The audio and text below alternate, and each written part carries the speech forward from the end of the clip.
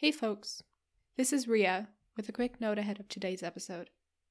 The books that we read here on the Rowan Tree Collection were not written for modern audiences, and many of the views and the terminology expressed in them are products of their time. Things that we here in the future can have issues with.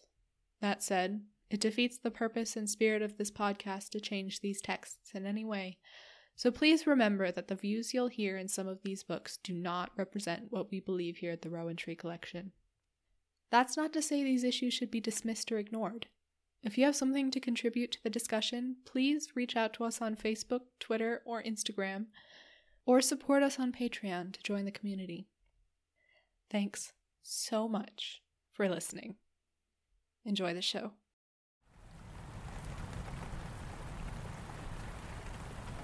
The Rowan Tree Collection.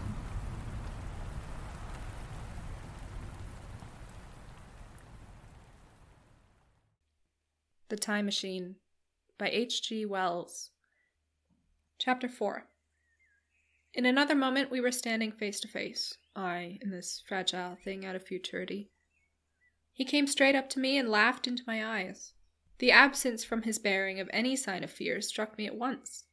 Then he turned to the two others who were following him and spoke to them in a strange and very sweet and liquid tongue.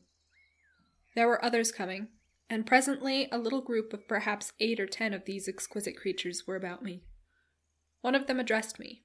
It came into my head, oddly enough, that my voice was too harsh and deep for them. So I shook my head, and pointing to my ears, shook it again. He came a step forward, hesitated, and then touched my hand. Then I felt other soft little tentacles upon my back and shoulders. They wanted to make sure I was real. There was nothing in this at all alarming. Indeed, there was something in these pretty little people that inspired confidence. A graceful gentleness, a certain childlike ease. And besides, they looked so frail that I could fancy myself flinging the whole dozen of them about like ninepins. But I made a sudden motion to warn them when I saw their little pink hands feeling at the time machine. Happily then, when it was not too late, I thought of a danger I had hitherto forgotten, and reaching over the bars of the machine, I unscrewed the little levers that would set it in motion, and put these in my pocket. Then I turned again to see what I could do in the way of communication. And then, looking more nearly into their features, I saw some further peculiarities in their Dresden china type of prettiness. Their hair, which was uniformly curly, came to a sharp end at the neck and cheek. There was not the faintest suggestion of it on the face, and their ears were singularly minute. The mouths were small, with bright red, rather thin lips, and the little chins ran to a point.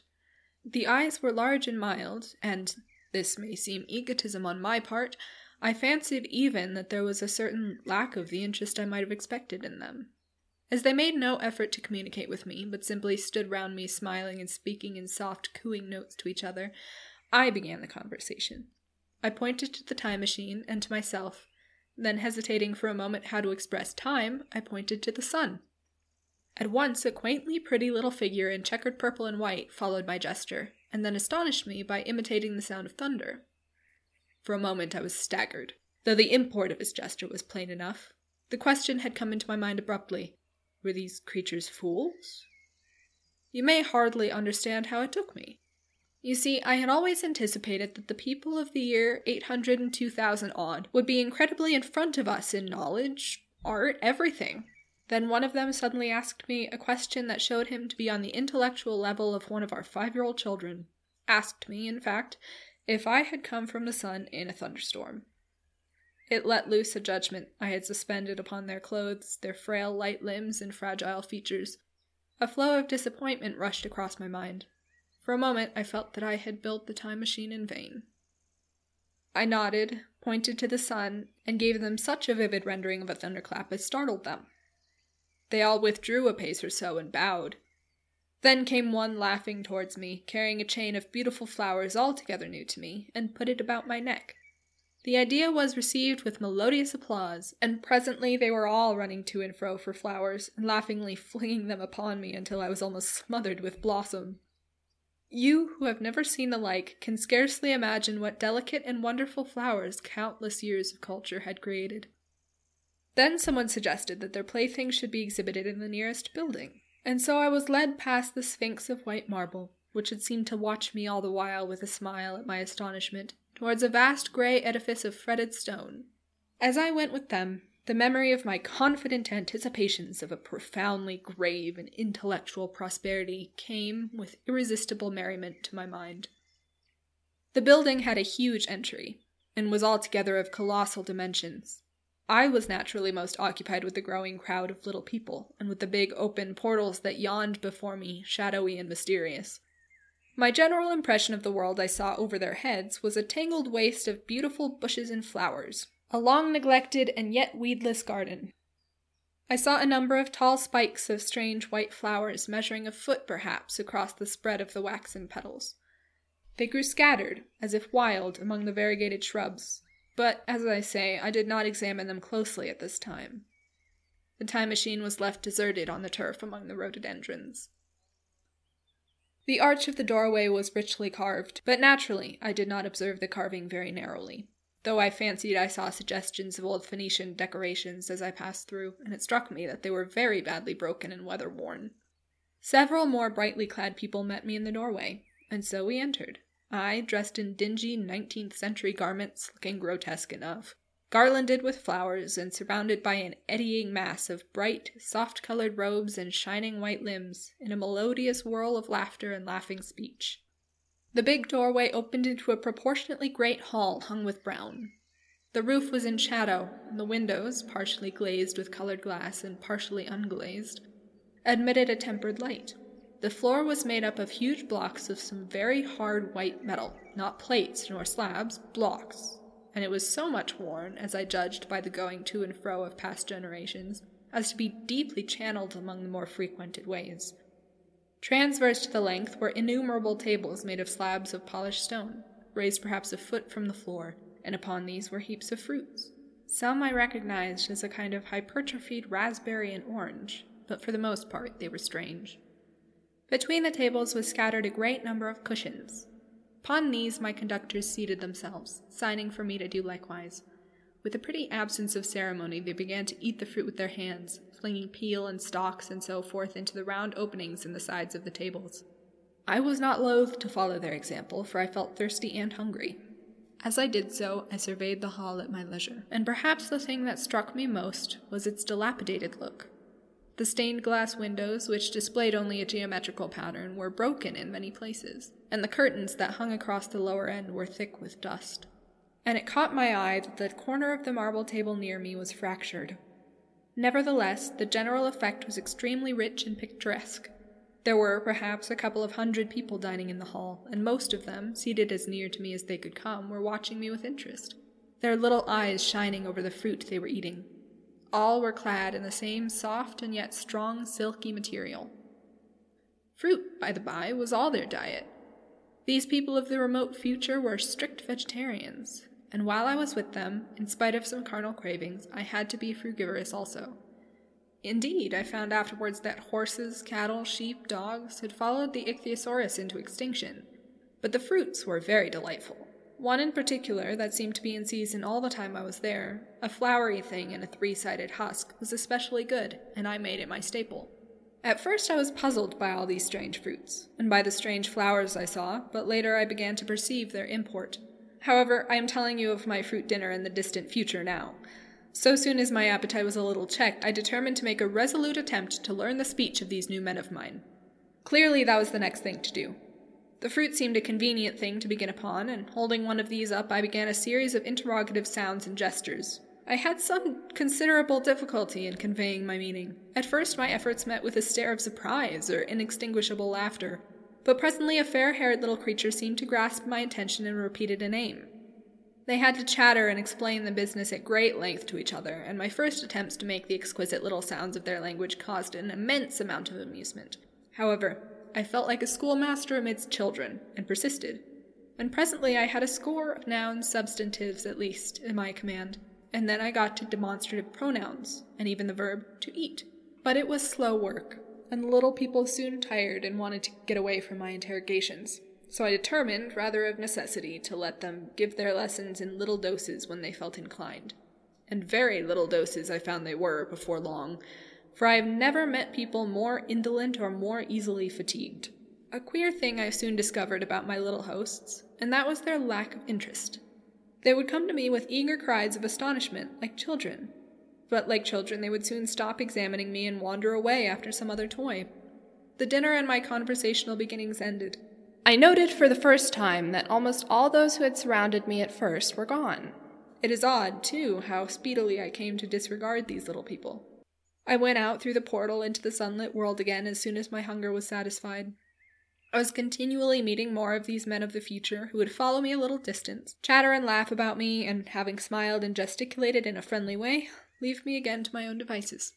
The calm of the evening was upon the world as I emerged from the great hall, and the scene was lit by the warm glow of the setting sun. At first, things were very confusing. Everything was so entirely different from the world I had known, even the flowers. The big building I had left was situated on the slope of a broad river valley, but the Thames had shifted perhaps a mile from its present position. I resolved to mount to the summit of a crest, perhaps a mile and a half away, from which I could get a wider view of this our planet in the year 802,701 A.D. For that, I should explain, was the date the little dials of my machine recorded. As I walked, I was watchful for every impression that could possibly help to explain the condition of ruinous splendor in which I found the world. For ruinous it was. A little way up the hill, for instance, was a great heap of granite, bound together by masses of aluminum. A vast labyrinth of precipitous walls and crumpled heaps, amidst which were thick heaps of very beautiful pagoda-like plants. Nettles, possibly, but wonderfully tinted with brown about the leaves, and incapable of stinging. It was evidently the derelict remains of some vast structure, to what end built I could not determine. It was here that I was destined at a later date to have a very strange experience, the first intimation of a still stranger discovery, but of that I will speak in its proper place. Looking round with a sudden thought, from a terrace on which I rested for a while, I realized that there were no small houses to be seen. Apparently the single house, and possibly even the household, had vanished. Here and there among the greenery were palace-like buildings, but the house and the cottage, which form such characteristic features of our own English landscape, had disappeared. Communism, said I to myself. And on the heels of that came another thought. I looked at the half-dozen little figures that were following me.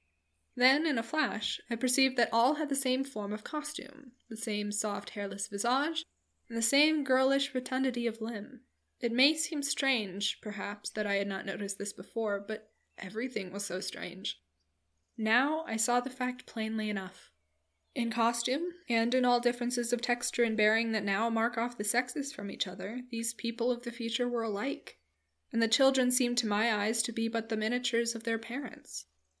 I judged, then, that the children of that time were extremely precocious, physically at least, and I found afterwards abundant verification of my opinion. Seeing the ease and security in which these people were living, I felt that this close resemblance of the sexes was after all what one would expect. For the strength of a man and the softness of a woman, the institution of the family, and the differentiation of occupations are mere militant necessities of an age of physical force. Where population is balanced and abundant, much childbearing becomes an evil, rather than a blessing to the state. Where violence comes but rarely and offspring are secure, there is less necessity, indeed there is no necessity, for an efficient family, and the specialization of the sexes with reference to their children's needs disappears. We see some beginnings of this even in our own time, and in this future age it was complete. This, I must remind you, was my speculation at the time. Later I was to appreciate how far it fell short of the reality. While I was musing upon these things, my attention was attracted by a pretty little structure, like a well under a cupola. I thought in a transitory way of the oddness of wells still existing, and then resumed the thread of my speculations. There were no large buildings towards the top of the hill, and as my walking powers were evidently miraculous, I was presently left alone for the first time. With a strange sense of freedom and adventure, I pushed on up to the crest. There I found a seat of some yellow metal that I did not recognize, corroded in places with a kind of pinkish rust, and half smothered in soft moss. The armrests cast and filed into the resemblance of griffins' heads. I sat down on it, and I surveyed the broad view of our old world under the sunset of that long day.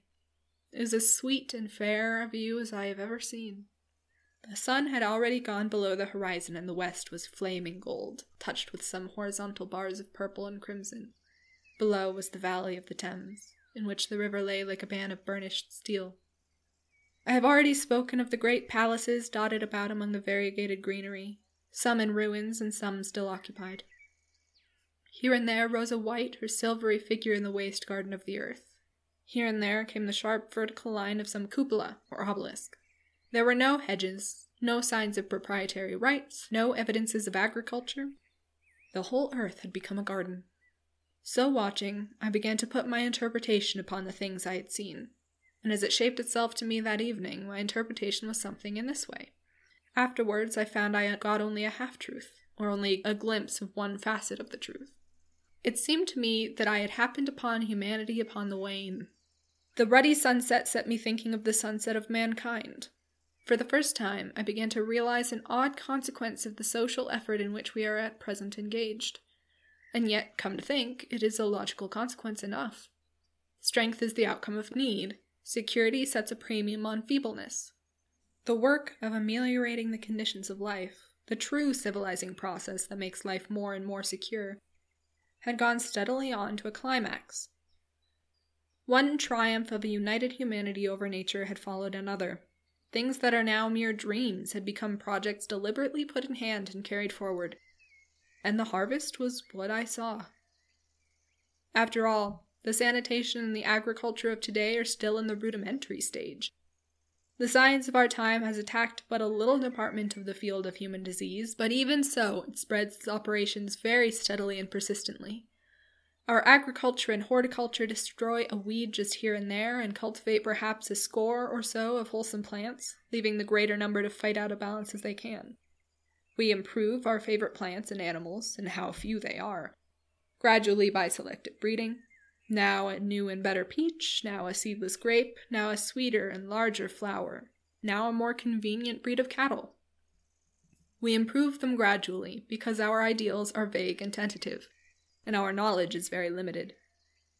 Because nature, too, is shy and slow in our clumsy hands. Some day, all this will be better organized, and still better. That is the drift of the current in spite of the eddies. The whole world will be intelligent, educated, and cooperating. Things will move faster and faster towards the subjugation of nature.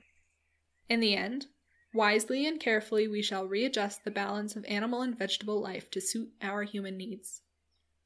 This adjustment, I say, must have been done. And done well. Done indeed for all time, in the space of time across which my machine had leaped.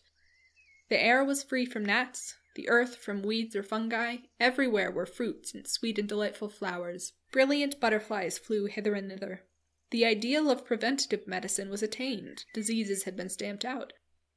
I saw no evidence of any contagious diseases during all my stay, and I shall have to tell you later that even the processes of putrefaction and decay had been profoundly affected by these changes.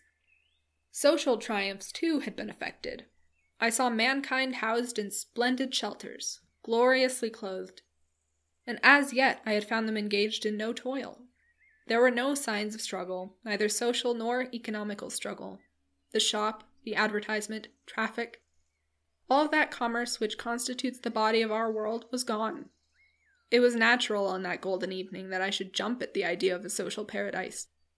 The difficulty of increasing population had been met, I guessed, and population had ceased to increase. But with this change in condition comes, inevitably, adaptations to the change. What, unless biological science is a mass of errors, is the cause of human intelligence and vigor? Hardship and freedom. Conditions under which the active, strong, and subtle survive and the weaker go to the wall. Conditions that put a premium upon the loyal alliance of capable men, upon self-restraint, patience, and decision, and the institution of the family, and the emotions that arise therein. The fierce jealousy, the tenderness for offspring, parental self-devotion, all found their justification and support in the imminent dangers of the young. Now, where are those imminent dangers? There is a sentiment arising, and it will grow, against connubial jealousy, against fierce maternity, against passion of all sorts, unnecessary things now, and things that make us uncomfortable, savage survivals, discord in a refined and pleasant life.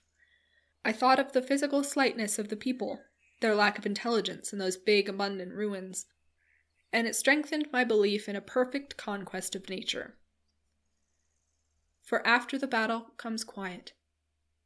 Humanity had been strong, energetic, and intelligent, and had used all its abundant vitality to alter the conditions under which it lived. And now came the reaction of the altered conditions. Under the new conditions of perfect comfort and security, that restless energy that with us is strength would become weakness. Even in our own time, certain tendencies and desires, once necessary to survival, are a constant source of failure. Physical courage and the love of battle, for instance, are no great help, may even be hindrances to a civilized man. And in a state of physical balance and security, power, intellectual as well as physical, would be out of place. For countless years, I judged there had been no danger of war or solitary violence, no danger from wild beasts, no wasting disease to require strength of constitution, no need of toil. For such a life, what we should call the weak are as well equipped as the strong, are indeed no longer weak. Better equipped indeed they are, for the strong would be fretted by an energy for which there was no outlet.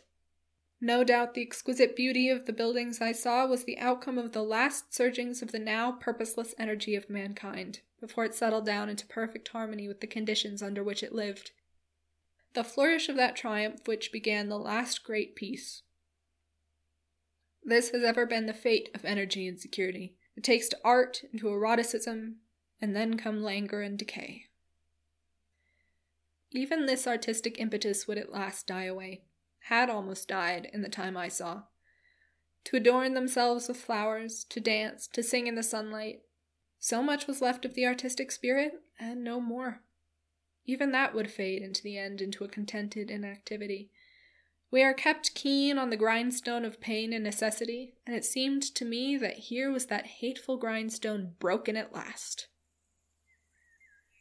As I stood there in the gathering dark, I thought that in this simple explanation I had mastered the problem of the world, mastered the whole secret of these delicious people. Possibly the checks they had devised for the increase of population had succeeded too well, and their numbers had rather diminished than kept stationary. That would account for the abandoned ruins. Very simple was my explanation, and plausible enough, as most wrong theories are. Chapter 5. As I stood there musing over this too perfect triumph of man, the full moon, yellow and gibbous, came up out of an overflow of silver light in the northeast. The bright little figures ceased to move about below. A noiseless owl flitted by, and I shivered with the chill of the night. I determined to descend and find where I could sleep. I looked for the building I knew. Then my eye traveled along to the figure of the white sphinx upon the pedestal of bronze, growing distinct as the light of the rising moon grew brighter. I could see the silver birch against it. There was the tangle of rhododendron bushes, black in the pale light, and there was the little lawn. I looked at the lawn again. A queer doubt chilled my complacency. No, said I stoutly to myself, that was not the lawn. But it was the lawn, for the white, leprous face of the Sphinx was towards it. Can you imagine what I felt as this conviction came home to me? But you cannot. The time machine was gone. At once, like a lash across the face, came the possibility of losing my own age, of being left helpless in this strange new world. The bare thought of it was an actual physical sensation. I could feel it grip me at the throat and stop my breathing. In another moment I was in a passion of fear and running with great leaping strides down the slope. Once I fell headlong and cut my face. I lost no time in stanching the blood, but jumped up and ran on, with a warm trickle down my cheek and chin. All the time I ran, I was saying to myself, "They have moved it a little, pushed it under the bushes, out of the way." Nevertheless, I ran with all my might. All the time, with the certainty that sometimes comes with excessive dread, I knew that such assurance was folly, knew instinctively that the machine was removed out of my reach. My breath came with pain. I suppose I covered the whole distance from the hill crest to the little lawn, 2 miles perhaps, in 10 minutes. And I am not a young man. I cursed aloud as I ran at my confident folly in leaving the machine, wasting good breath thereby. I cried aloud, and none answered. Not a creature seemed to be stirring in that moonlit world. When I reached the lawn, my worst fears were realized. Not a trace of the thing was to be seen. I felt faint and cold when I faced the empty space among the black tangle of bushes. I ran round it furiously, as if the thing might be hidden in a corner, and then stopped abruptly, with my hands clutching my hair. Above me towered the Sphinx upon the bronze pedestal, white, shining, leprous in the light of the rising moon. It seemed to smile in mockery of my dismay. I might have consoled myself by imagining the little people had put the mechanism in some shelter for me, had I not felt assured of their physical and intellectual inadequacy. That is what dismayed me, the sense of some hitherto unsuspected power, through whose intervention my invention had vanished. Yet for one thing I felt assured. Unless some other age had produced its exact duplicate, the machine could not have moved in time. The attachment of the levers, I will show you the method later, prevented anyone from tampering with it in that way when they were removed. It had moved and was hid only in space. But then, where could it be? I think I must have had a kind of frenzy.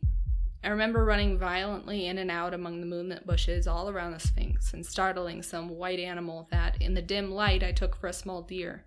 I remember, too, late that night, beating the bushes with my clenched fist until my knuckles were gashed and bleeding from the broken twigs. Then, sobbing and raving in my anguish of mind, I went down to the great building of stone. The big hall was dark, silent, and deserted. I slipped on the uneven floor and fell over one of the malachite tables, almost breaking my shin. I lit a match and went on past the dusty curtains, of which I have told you. There I found a second great hall, covered with cushions, upon which perhaps a score or so of the little people were sleeping. I have no doubt they found my second appearance strange enough, coming suddenly out of the quiet darkness with inarticulate noises and the splutter and flare of a match, for they had forgotten about matches. "Where is my time machine?" I began, bawling like an angry child, laying hands upon them and shaking them up together.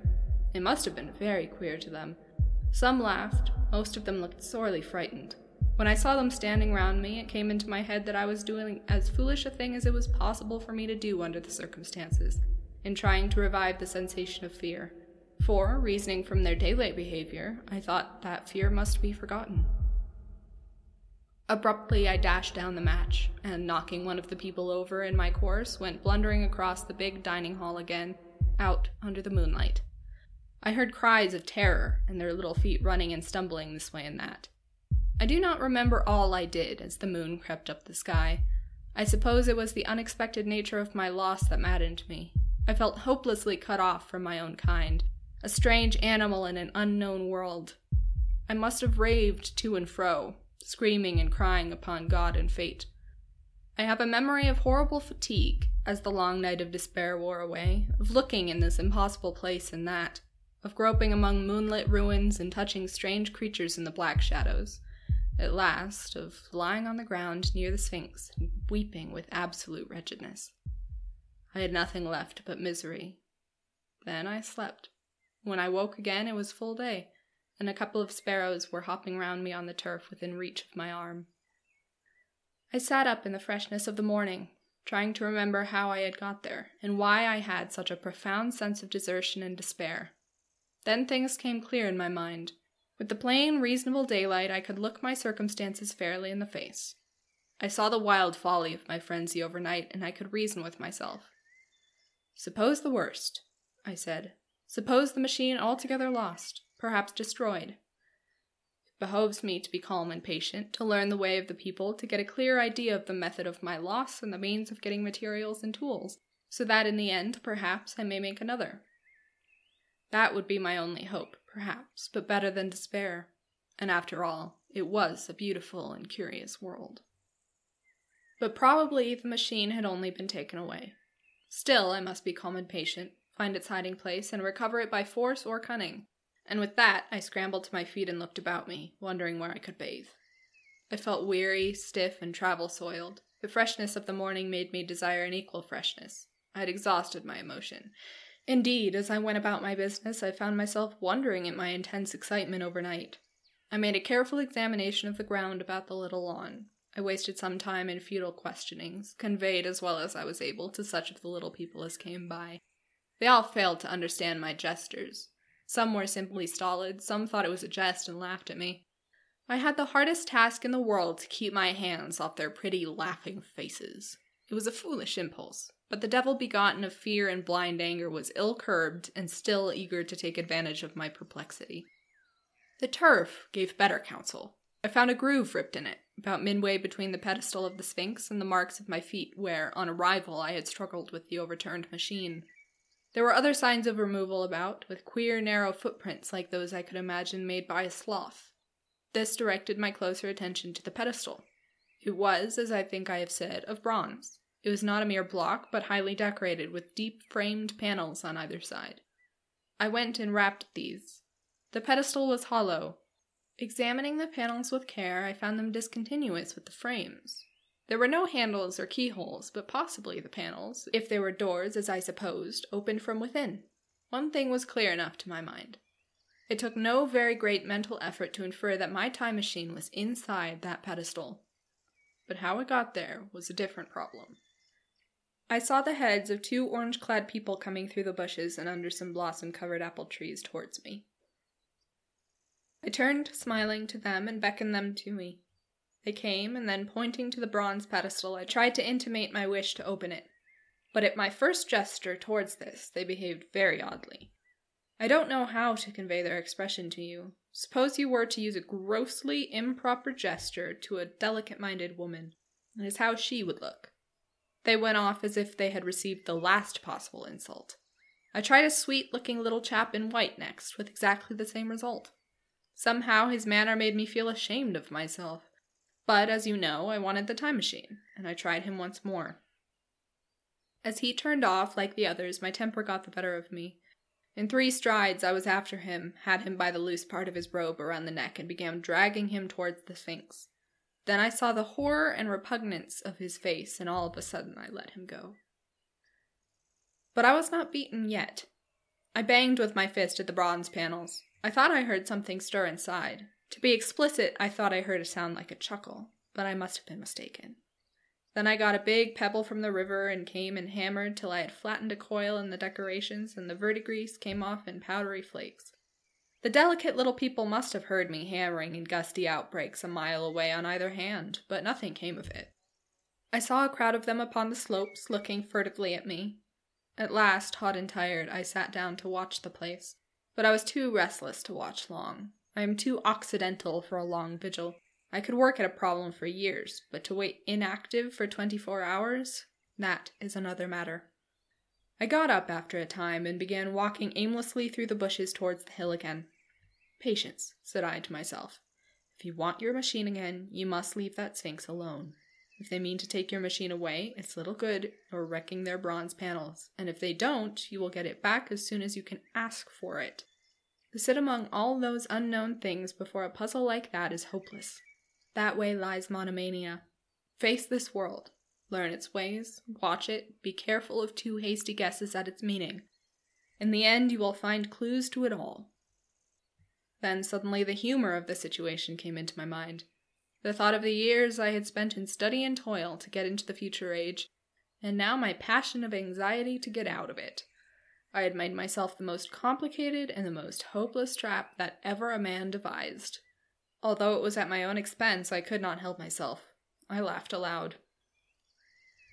Going through the big palace, it seemed to me that the little people avoided me. It may have been my fancy, or it may have been something to do with my hammering at the gates of bronze, yet I felt tolerably sure of the avoidance. I was careful, however, to show no concern and to abstain from any pursuit of them, and in the course of a day or 2 things got back to the old footing. I made what progress I could in the language, and in addition I pushed my explorations here and there. Either I missed some subtle point, or their language was excessively simple, almost exclusively composed of concrete substantives and verbs. There seemed to be few, if any, abstract terms, or little use of figurative language. Their sentences were usually simple and of 2 words, and I failed to convey or understand any but the simplest propositions. I determined to put the thought of my time machine and the mystery of the bronze doors under the Sphinx as much as possible in a corner of memory, until my growing knowledge would lead me back to them in a natural way. Yet a certain feeling, you may understand, tethered me in a circle of a few miles round the point of my arrival. So far as I could see, all the world displayed the same exuberant richness as the Thames Valley. From every hill I climbed, I saw the same abundance of splendid buildings, endlessly varied in material and style, the same clustering thickets of evergreens, the same blossom-laden trees and tree ferns. Here and there water shone like silver, and beyond the land rose into blue undulating hills and so faded into the serenity of the sky. A peculiar feature, which presently attracted my attention, was the presence of certain circular wells, several, as it seemed to me, of a very great depth. One lay by the path up the hill, which I had followed during my first walk. Like the others, it was rimmed with bronze, curiously wrought, and protected by a little cupola from the rain. Sitting by the side of these wells and peering down into the shafted darkness, I could see no gleam of water, nor could I start any reflection with a lighted match. But in all of them I heard a certain sound, a thud, thud, thud, like the beating of some big engine, and I discovered from the flaring of my matches that a steady current of air set down the shafts. Further, I threw a scrap of paper into the throat of one, and instead of fluttering slowly down, it was at once sucked swiftly out of sight. After a time, too, I came to connect these wells with tall towers standing here and there upon the slopes, for above them there was often just such a flicker in the air as one sees on a hot day above a sun-scorched beach.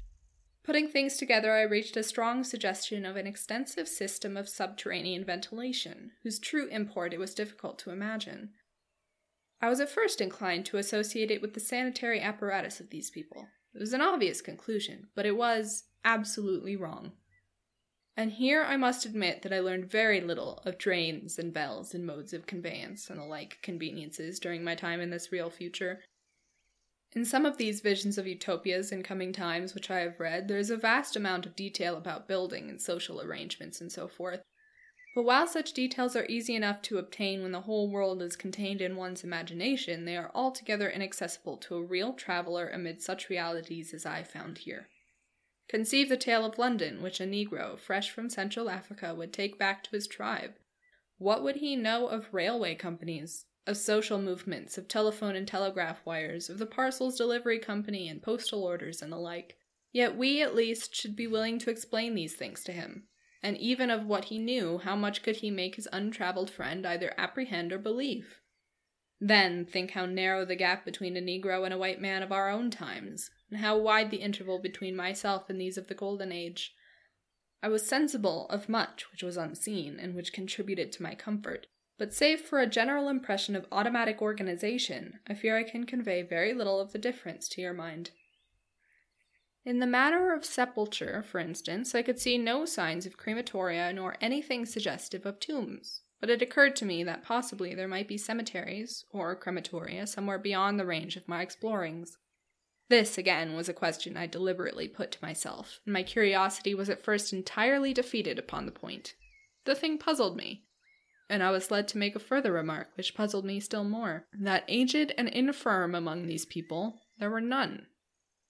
I must confess that my satisfaction with my first theories of an automatic civilization and a decadent humanity did not long endure. Yet I could think of no other. Let me put my difficulties. The several big palaces I had explored were mere living places, great dining halls and sleeping apartments. I could find no machinery, no appliances of any kind, yet these people were clothed in pleasant fabrics that must at times need renewal, and their sandals, though undecorated, were fairly complex specimens of metalwork. Somehow such things must be made, and the little people displayed no vestige of a creative tendency.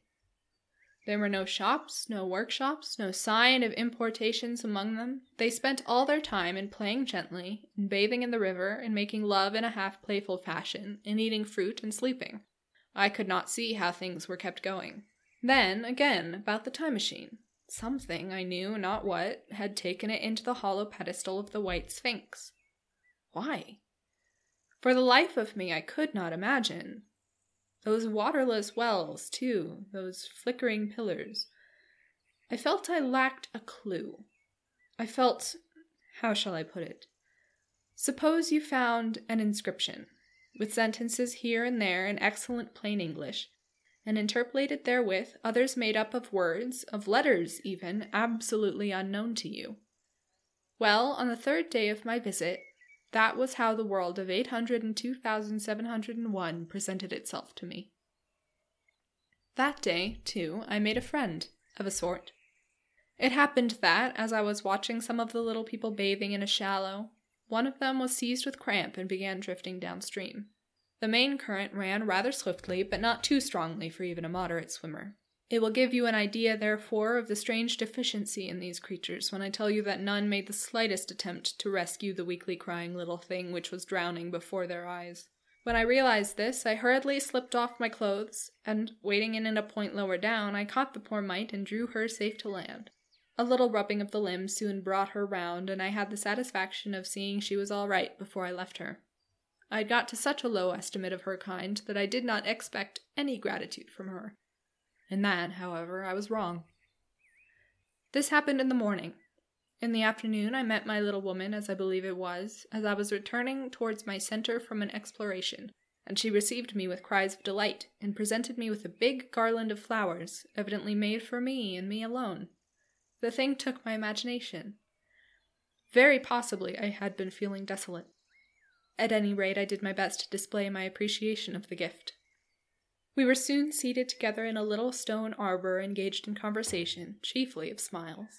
The creature's friendliness affected me exactly as a child's might have done. We passed each other flowers, and she kissed my hands. I did the same to hers. Then I tried talk, and found that her name was Weena, which, though I don't know what it meant, somehow seemed appropriate enough. That was the beginning of a queer friendship which lasted a week, and ended, as I will tell you. She was exactly like a child. She wanted to be with me always. She tried to follow me everywhere, and on my next journey out and about it went to my heart to tire her down and leave her at last, exhausted and calling after me rather plaintively. But the problems of the world had to be mastered. I had not, I said to myself, come into the future to carry on a miniature flirtation. Yet her distress when I left her was very great. Her expostulations at the parting were sometimes frantic, and I think, altogether, I had as much trouble as comfort from her devotion. Nevertheless, she was, somehow, a very great comfort. I thought it was mere childish affection that made her cling to me. Until it was too late, I did not clearly know what I had inflicted upon her when I left her, nor until it was too late did I clearly understand what she was to me. For by merely seeming fond of me, and showing in her weak, futile way that she cared for me, the little doll of a creature presently gave my return to the neighborhood of the White Sphinx almost the feeling of coming home, and I would watch for her tiny figure of white and gold so soon as I came over the hill. It was from her, too, that I learned that fear had not yet left the world. She was fearless enough in the daylight, and she had the oddest confidence in me. For once, in a foolish moment, I made threatening grimaces at her, and she simply laughed at them. But she dreaded the dark, dreaded shadows, dreaded black things. Darkness to her was the one thing dreadful. It was a singularly passionate emotion, and it set me thinking and observing. I discovered then, among other things, that these little people gathered into the great houses after dark, and slept in droves. To enter upon them without a light was to put them into a tumult of apprehension. I never found one out of doors, or one sleeping alone within doors after dark. Yet I was still such a blockhead that I missed the lesson of that fear. In spite of Weena's distress, I insisted upon sleeping away from these slumbering multitudes.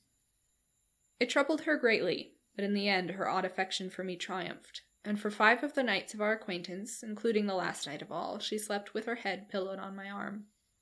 But my story slips away from me as I speak of her.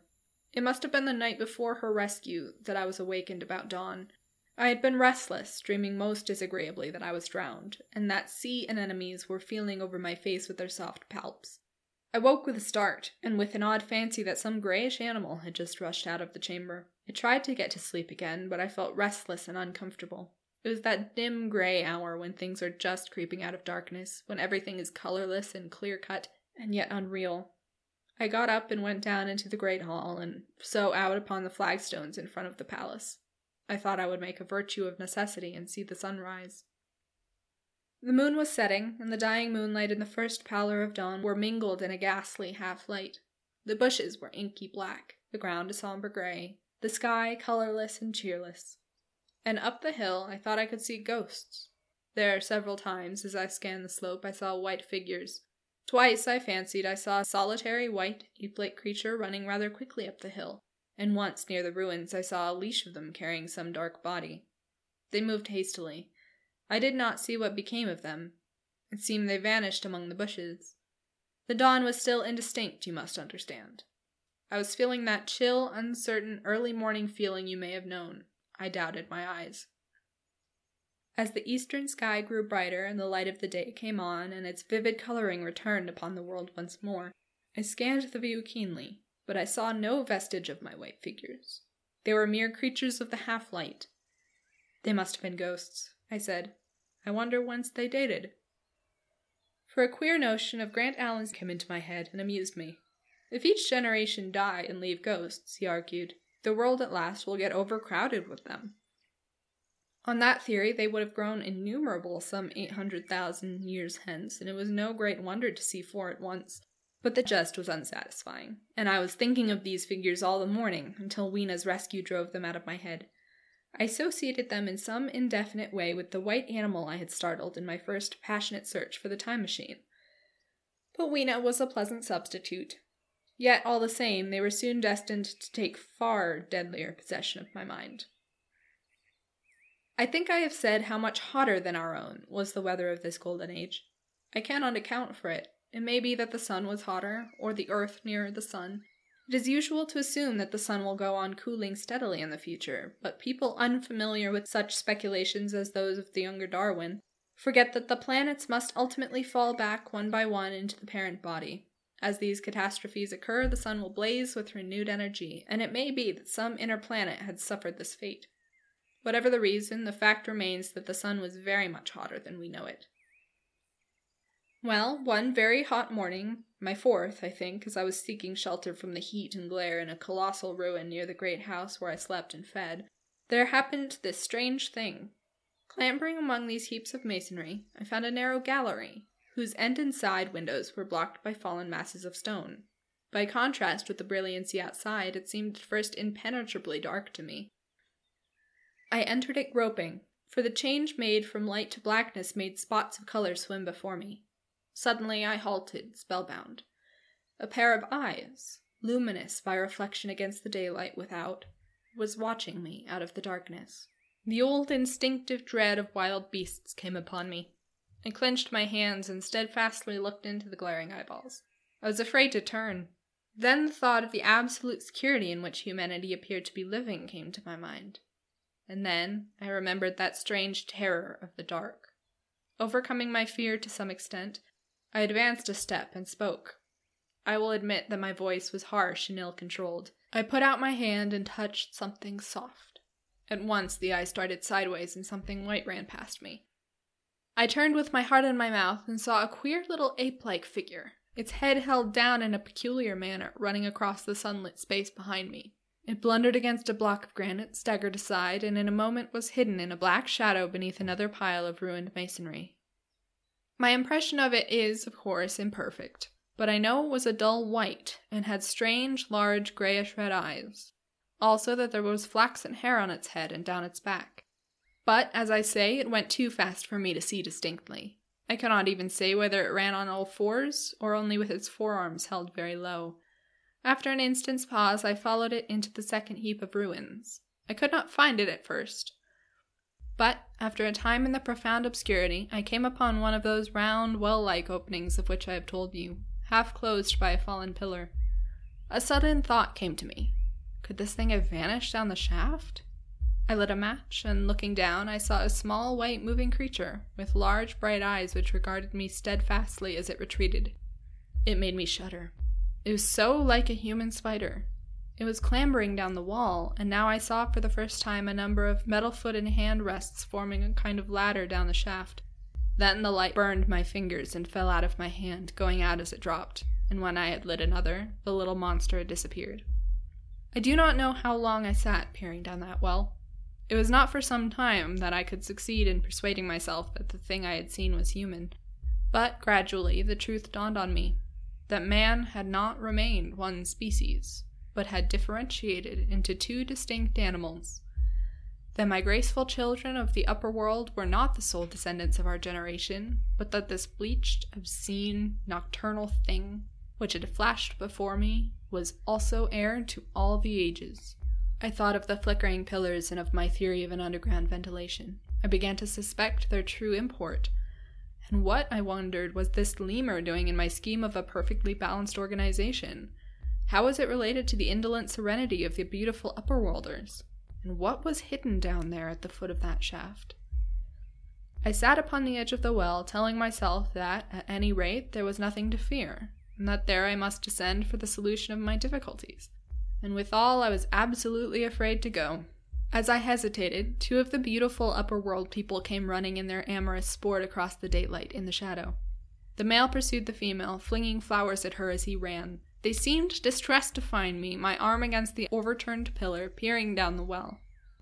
Apparently it was considered bad form to remark these apertures, for when I pointed to this one and tried to frame a question about it in their tongue, they were still more visibly distressed and turned away.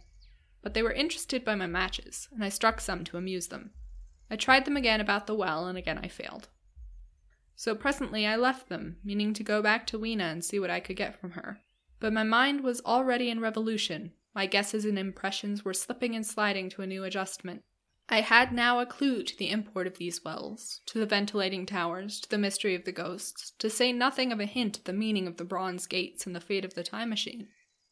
And very vaguely there came a suggestion towards the solution of the economic problem that had puzzled me. Here was the new view. Plainly, this second species of man was subterranean. There were 3 circumstances in particular, which made me think that its rare emergence above ground was the outcome of a long-continued underground habit. In the first place, there was the bleached look common in most animals that live largely in the dark, the whitefish of the Kentucky caves, for instance. Then, those large eyes, with that capacity for reflecting light, are common features of nocturnal things, witness the owl and the cat. And last of all, that evident confusion in the sunshine, that hasty yet fumbling awkward flight towards dark shadow, and that particular carriage of the head while in the light, all reinforce the theory of an extreme sensitiveness of the retina. Beneath my feet, then, the earth must be tunneled enormously, and these tunnelings were the habitat of the new race. The presence of ventilating shafts and wells along the hill slopes, everywhere, in fact, except along the river valley, showed how universal were its ramifications. What so natural, then, as to assume that it was in this artificial underworld that such work as was necessary to the comfort of the daylight race was done? The notion was so plausible that I at once accepted it, and went on to assume the how of this splitting of the human species. I dare say you will anticipate the shape of my theory, though, for myself, I very soon felt that it fell far short of the truth. At first, proceeding from the problems of our own age, it seemed clear as daylight to me that the gradual widening of the present merely temporary and social difference between the capitalist and the laborer was the key to the whole position. No doubt it will seem grotesque enough to you, and wildly incredible, and yet even now there are existing circumstances to point that way. There is a tendency to utilize underground space for the less ornamental purposes of civilization. There is the Metropolitan Railway in London, for instance. There are new electric railways, there are subways, there are underground workrooms and restaurants, and they increase and multiply. Evidently, I thought, this tendency had increased till industry had gradually lost its birthright in the sky. I mean that it had gone deeper and deeper into larger and ever underground factories, spending a still increasing amount of its time therein, till, in the end, even now, does not an East End worker live in such artificial conditions as practically to be cut off from the natural surface of the earth?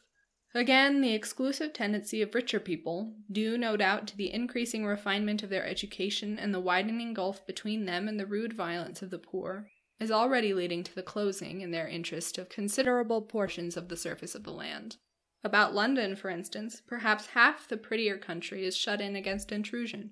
And this same widening gulf, which is due to the length and expense of the higher educational process and the increased facilities for and temptations towards refined habits on the part of the rich, will make that exchange between class and class, that promotion by intermarriage which at present retards the splitting of our species along lines of social stratification, less and less frequent. So in the end, above ground you must have the haves, pursuing pleasure and comfort and beauty, and below ground the have-nots, the workers getting continually adapted to the conditions of their labor. Once they were there, they would no doubt have to pay rent, and not a little of it for the ventilation of their caverns, and if they refused, they would starve, or be suffocated for arrears. Such of them as were so constituted as to be miserable and rebellious would die, and in the end, the balance being permanent, The survivors would become as well adapted to the conditions of underground life and as happy in their way as the upper world people were to theirs. As it seemed to me, the refined beauty and the etiolated pallor followed naturally enough. The great triumph of humanity I had dreamed of took a different shape in my mind. It had been no such triumph of moral education and general cooperation as I had imagined. Instead, I saw a real aristocracy, armed with a perfected science and working to a logical conclusion the industrial system of today. Its triumph had not been simply a triumph over nature, but a triumph over nature and the fellow man. This, I must warn you, was my theory at the time. I had no convenient cicerone in the pattern of the utopian books. My explanation may be absolutely wrong. I still think it is the most plausible one. But even on this supposition, the balanced civilization that was at last attained must have long since passed its zenith, and was now far fallen into decay.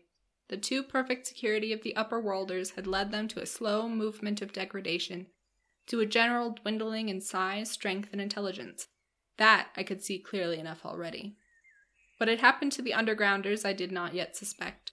But from what I had seen of the Morlocks, that, by the by, was the name by which these creatures were called, I could imagine that the modification of the human type was even far more profound than among the Eloi, the beautiful race that I already knew.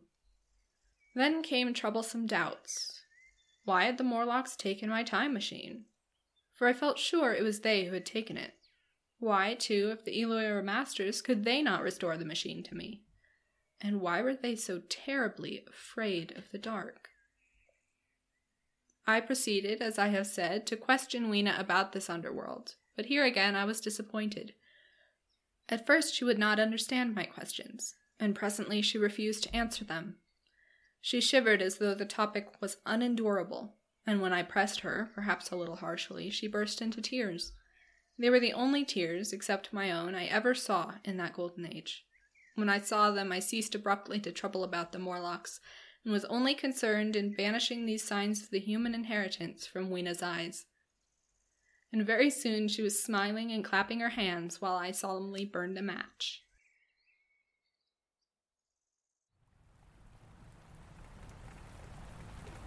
The Rowan Tree Collection is created and produced by Ria Boltice. If you enjoyed this episode, please leave a rating or review. For more information, you can visit us on Twitter at Rowan Podcast. Check out our Facebook page, The Rowan Tree Collection. Visit us on Instagram at The Rowan Tree Collection. Or, if you want to support our show, follow us on Patreon at The Rowan Tree Collection. For links to all of those and more, visit our website, shows.acast.com/the-rowan-tree-collection. Or you can send an email to the Rowan Tree Collection at shethedistance.com. Thanks for listening.